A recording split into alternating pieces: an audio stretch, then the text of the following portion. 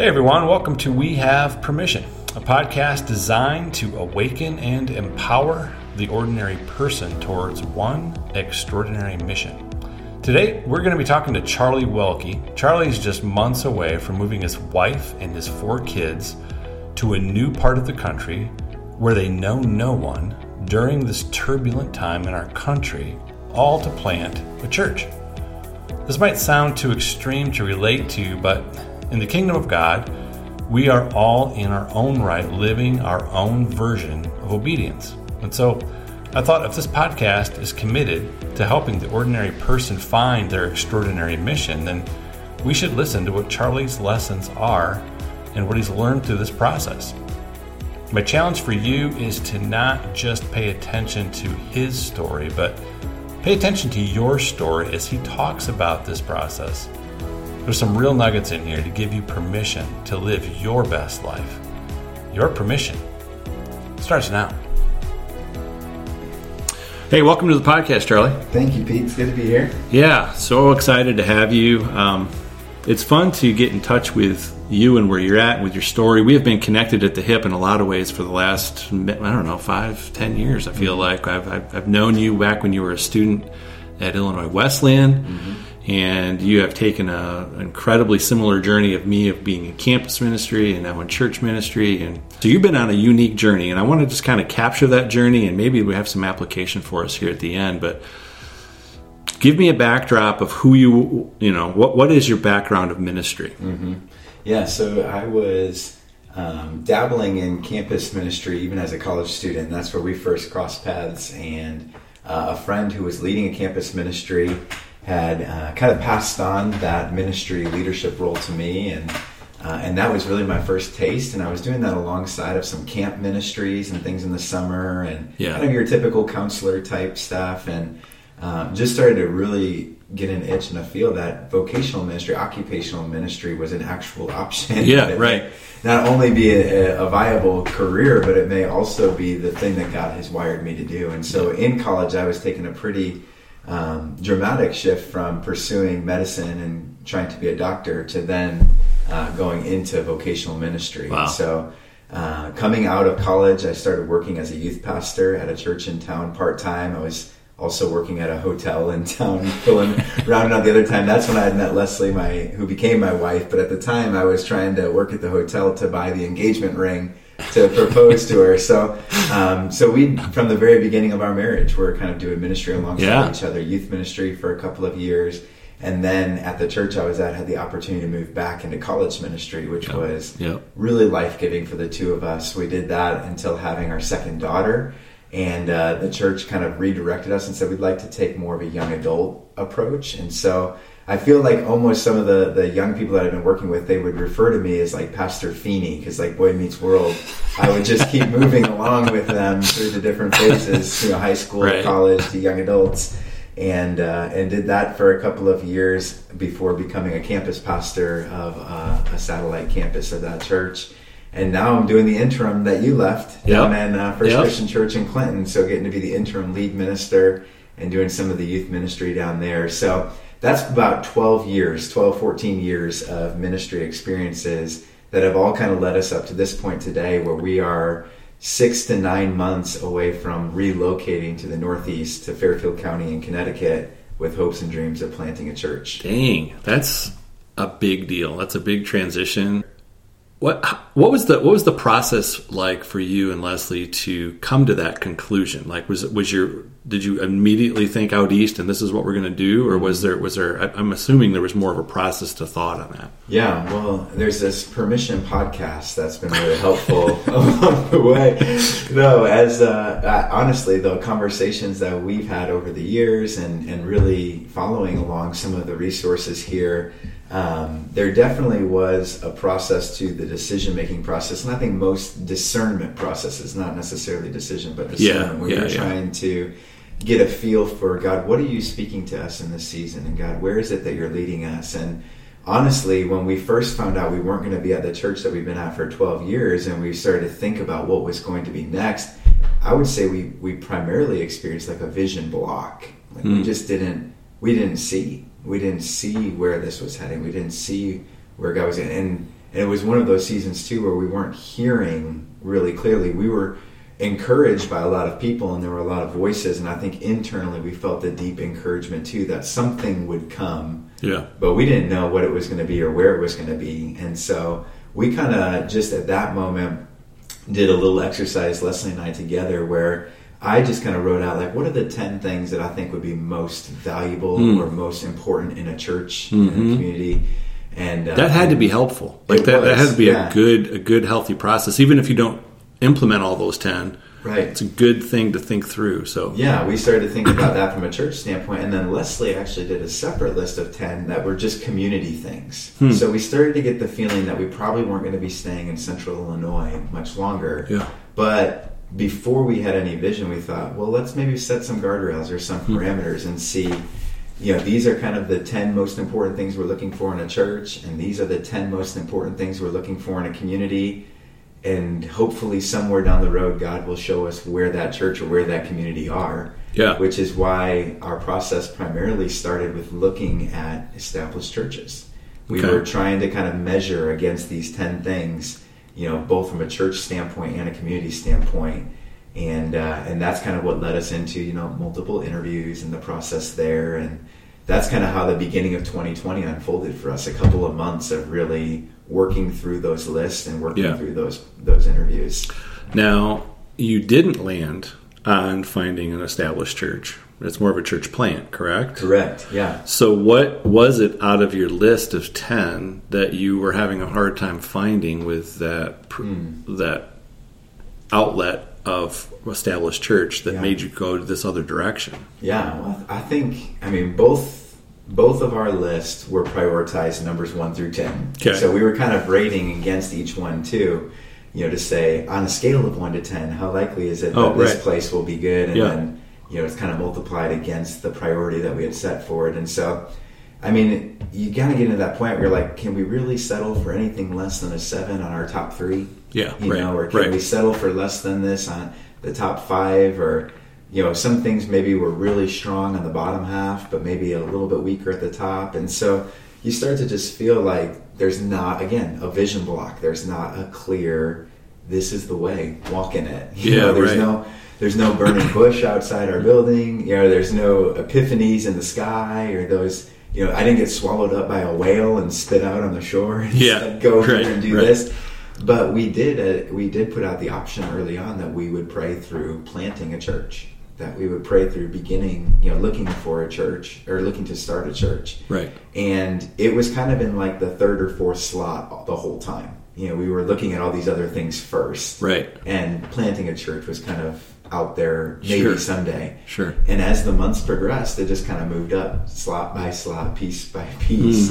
And to the point really where we went into the shelter in place because of the pandemic, almost frozen and unsure if we were supposed to plant a church or if we were supposed to continue to wait and look for an established church to join. So what was it?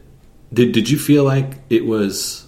And it probably all blurs together, but was it more pre-COVID that you still started developing this push or pull towards a church plant? Or do you feel like it was the shelter in place that helped make that decision for you? Yeah, I think there were some, now that we're in motion and moving, to start a church, we see, all the things behind us, the thread that was kind of being pulled through the whole time. All the way to the point where, I became a Christian in a church plant in 8th grade. Interesting. I think things like that, I always thought after I retired that I would pair up with some young gun church planter and move into a city and we would start a church. I'd be the old guy that doesn't have to pay on staff. And so you start thinking I just always assumed my story would be bookended by church planting. Over the years, multiple friends that I've had have planted churches. When I think about even my immediate friend group, most of my closest friends are business owners or they started their own companies. And so I start to see those things start to emerge. I think for Leslie and I, there was, the realization that we were going to be moving and joining a new community and joining a new church. It felt like a lot of change in either direction. And whether we joined something established in a different community or whether we started something, both of them held a lot of unknowns. And so we did go into the shelter in place kind of feeling like church planting isn't as crazy as people make it sound. Like it's difficult and it's challenging, but it's a work of God. If it's going to happen, it's going to happen because people who are called to it are faithful to the call. Right. And we started to ask the question, not are we the right types of people to plant a church, but God, is this what you're calling us to? And in the midst of those conversations, we just felt our hearts start to soften, and our I think our minds started racing, and all of a sudden there was a blurry vision. Like it wasn't clear, but we started to see. Coming. Yeah. And as that started to come into clarity, we really realized like finding an established church or finding an existing community is a lot like finding a spouse, which can be very stressful. And going through interviews and all of these things can feel a lot like dating. Sure. And are we being completely transparent on who we are, and are you being completely transparent on who you are, and are we ready to get down on a knee and propose, and what does it look like? And all of that stress and all of that unknown, we started to set alongside of planting a church. Really started to feel like having another kid. And Leslie and I, in the last couple of years, we've had 4 kids. Yeah. And we felt like we were done, birthing children. But then we started to hear it from God, like, maybe there's another thing I want you to birth. Wow. And it's this church. Wow.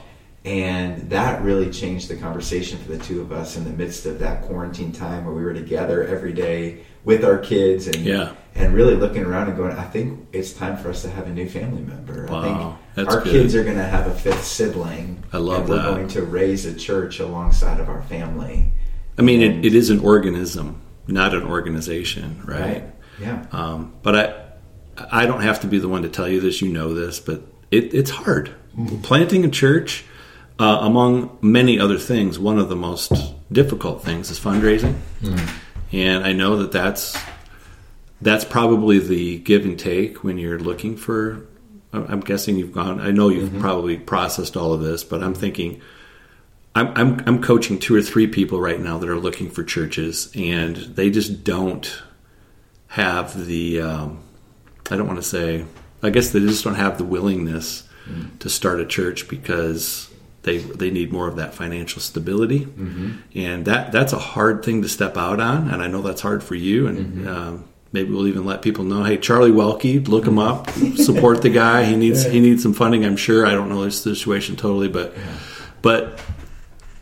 usually the compromise is that we end up adopting something that's already established, where you're talking about birthing. And when you birth something, you get to create and you get to develop and you get to put the values in your kids as opposed to different than if you brought some kid in off the street. I really like that. I like that analogy. Yeah, well, and I think we realized too in going into some of the interviews and conversations we were having, there was that security, a kind of a net underneath you, but there was also a ceiling above you. And what I was finding in these interviews was like I was going to these churches with these visions or dreams or desires of multiplication and growth and kind of kingdom movement type things that would have butt up against the ceiling pretty quickly. Yeah. And so you exchange the safety of a net beneath you or a foundation beneath you, the finances beneath you. And the compromise is that there's a ceiling above you. And now you have to fit in whatever this church or this board or these elders and all of them great mission and vision and values and all of them great godly people. But even in the interviews, I could feel myself kind of butting up against that ceiling. I can see that. And so the question kind of came back of like, well, if we feel like God has a new horizon for us or a new capacity or something that he wants to grow us into, then I think we're going to have to take that step without the net or without the foundation that we're used to having. Yep. And we're going to have to see where the next steps lead. Big step of faith there. And it was a huge, personal growth step too. And that's where I think too, like some of the things we were looking at felt manageable or felt doable. It was like when you're interviewing for something and you feel like a quality candidate for it, you're more so proving that you're already competent to do that. Right. Church planting felt like something that was going to require us to grow a lot. Mm-hmm. And that was where we were like, God, are you calling us into a place where we know we can already do the job day one? Right. Or are you calling us into a place where we're going to have to grow from day one in order to do the job? And that's why I think we started again to feel like, man, that pull toward church planting or that blurry vision starts to get a little bit clearer, because I know that God wants us in a place where we're dependent on him and growing, and who knows what the capacity will be. Right. now. Well, thanks for listening to that, because that's hard. Mm-hmm. I mean, it really is. And I think that God is no question going to bless that obedience. And so, reviewing for us now, you said you made a list of 10. Mm-hmm. You decided, you and Leslie together decided, let's birth something, not join something, but let's birth something. Mm-hmm. COVID hits, and now we quite frankly are in a very different world than we were 6 months ago. Yeah. Has this different world created new questions for you to be thinking through? What's going on in your brain now as you're preparing for this new season? Yeah. Well, I think everybody has kind of felt similarly, with a disruption the size of a pandemic. Do you experience challenge or do you experience opportunity? Right. And I think there's both. Maybe in things that are a little more established, it feels more challenging. Yeah. And the interim role that we're in and the leadership stuff that I'm sorting through right now, and that we're feeling that, hey, this is challenging based on what was, and we don't know necessarily what's coming. Right. On the other side, in where Leslie and I are with endless potential or opportunities, it feels like it could be anything. And so, some of the questions that we're thinking are, some of the common challenges that we're seeing in established churches, we're looking at differently. How do we lay a different foundation in a church? And so, digital infrastructure is one of those things. Is it possible for a church in America to exist in the 21st century without a digital infrastructure? Some of the things like the priority of centralized or mass gatherings. How much is your church dependent on centralized mass gatherings? Is it possible that we may not do that for another year? Is it possible that we may never do that again? When it comes to funding, we were talking about that just a minute ago, funding, are you, again, dependent on those centralized mass gatherings to be your primary source of funding?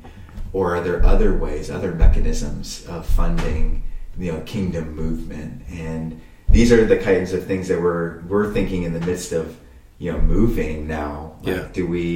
What does it look like to meet people when social distancing and masks and potential shelters in places or remote learning for kids, like so many of the things we're used to doing socially are changing. Yeah. So how is it that we're going to build relationship and connect with people? And these are just a handful of the questions that we're circulating around. But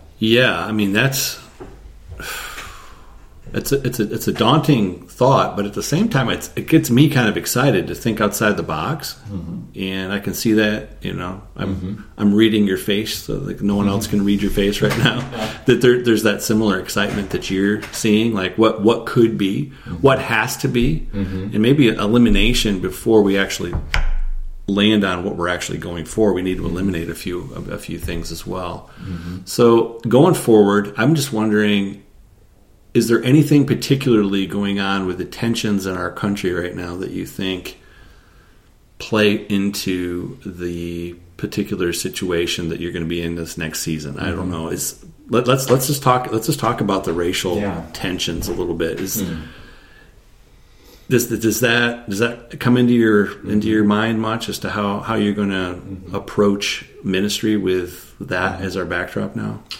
Yeah, I think about it daily, if not multiple times a day, somewhat because it is so prominent and so prevalent right now, but also because it's almost like finally people are paying attention to it. Finally, people are acknowledging it. And for me, the last few months personally have been very transformational and very challenging, just even recognizing my own biases and prejudices and stereotypes and the big word, my own racism, and that's, it's hard to come to terms with that, especially, I just turned 35 and I feel like I'm kind of about to enter into this prime stretch of career. Now is when a lot of things are supposed to be coming my way, which is such a privileged thing to say. Yeah, really. That's true. Well, of course, I am a 35-year-old white man. I could run for president. Yeah. That's... Please. Yes, but there's also that realization of like, I am a beneficiary of a system, culturally, that I've never been awakened to, or I've never been as aware of as I am right now. And being on the precipice of that next leg of career, or being at the beginning of the foundation laying of a church, what is our role and what responsibility do we have to fight against some of those systemic injustices, and what opportunities are in front of us now, maybe more so than ever, to rewrite the narrative or to change the narrative in some direction. And so, as a middle-ish aged white man, it's been very challenging, because I'm like, am I supposed to go out right now and leverage all my privilege for the sake of setting up our next thing? Right. Or what I've been feeling, what I sense God telling me in my spirit in this season is, you have been privileged with power, and it's your privilege to empower. Yes. And that's where I'm looking at it and going, so how do you build a church that's not built around one personality, specifically one white male personality? How do you build that into the very foundation and the DNA and the bones of a community that follows Jesus? That is profound. And I think that's something that I'm guessing has developed quite a bit more in your thought in the last 6 months. That how do we decentralize this from one person's power, but multi-leadership? Yeah. Multicultural, multi-ethnic, multi-generational, multi-gender. Like we are a diverse people as humanity. Yeah. And yet our systems, our institutions regularly reflect one type of person at the top. That's right. A person that I could very easily become in the next 15 to 20 years. Absolutely. If God isn't consciously reframing and changing in me how the system is supposed to work. Yep. And quite honestly, you've tasted some of that success. Like you've been that, you've played that role well. People like you. You are, you're a 35, like you said, you're a 35-year-old dude. You are smart, good looking. Your family's awesome. You could fit into that role really, really easily. But for you to be just even recognizing that right now, I think God is going to bless that. It's so cool to see that. So to wrap this up, I want to talk a little bit about what are you seeing as that sounds like a core value almost coming out. Do you have other things in your mind that maybe from that list of 10 even that are core values for you going forward? Like this church could be any of these things, but it's certainly got to be this. Is there? I'm throwing these on the spot with you. There are 4 things that I think about that really a couple of years ago through some work with a different friend, and they kind of became core personal values. Okay. That did make their way into the list of 10 things that we were looking for in a church. And now I think, again, if it's Leslie and I reproducing this church and creating this community, then it's inevitable that these 4 things will probably be pretty prominent somewhere within them. One is humility. And I think it's the great examples of humility are few and far between in our day and age. Absolutely. And so I think a humble church, a humble person really is attractive. I think that's much of what we see in Jesus. I think that humility is primarily cultivated through worship. And so when you recognize who you're not, you begin to see clearly who you are. And you can humbly walk in the confidence of your true identity. I think secondary to that would be compassion. That's something that we look at, compassion primarily forged through service. And so when you see that kind of paradigm of worship and service together, you see humble and compassionate people. I think that's a community that I want to be a part of forming. I want to see people who feel in the depths of their being what God feels for people. Oh, wow. People who truly empathize and feel deeply for others. So worship and service, compassion, humility. And then I think we always talk in church world about evangelism and discipleship. Like, how do you evangelize and how do you disciple? Sometimes they're referred to as two wings of the plane. You got to keep them both to have them. But what I see as values within evangelism and discipleship are really courage and wisdom. And I think that's where a discipling community is really a people seeking wisdom. They're not just looking for knowledge. They're looking for experiential knowledge. They're looking for knowledge in action. They're looking for righteousness, doing the right things in the right way at the right time with the right motive. That's wisdom, and that's as old as humanity seeking wisdom. And I think on the evangelistic side, or kind of that forefront side, that propelling of the New Testament, there's a courage that really emboldens that or makes that possible. And so that's where, for me, those four: humility, compassion, courage, and wisdom have been four core values. Love it. And I think that it's almost impossible to imagine a church that we would want to be a part of that didn't in some way embody or bring those things to the forefront. Yeah, and you did a really, really great job of two of those words are words that I have been very passionate about. One is humility, and humility is, it isn't really humble to say that, oh, I stink and whatever. No, it's about lowering yourself to make other people great. It's about getting underneath people to leverage and make them more of what they could be.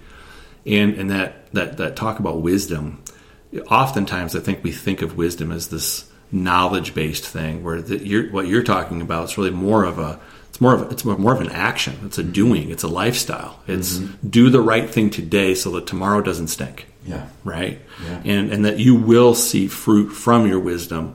Maybe not today, maybe not even tomorrow, but certainly next week and next year, next month, you will see the effects of a life well lived. And so those are awesome things that really resonate. You're reminding me of some of the things that I value as well.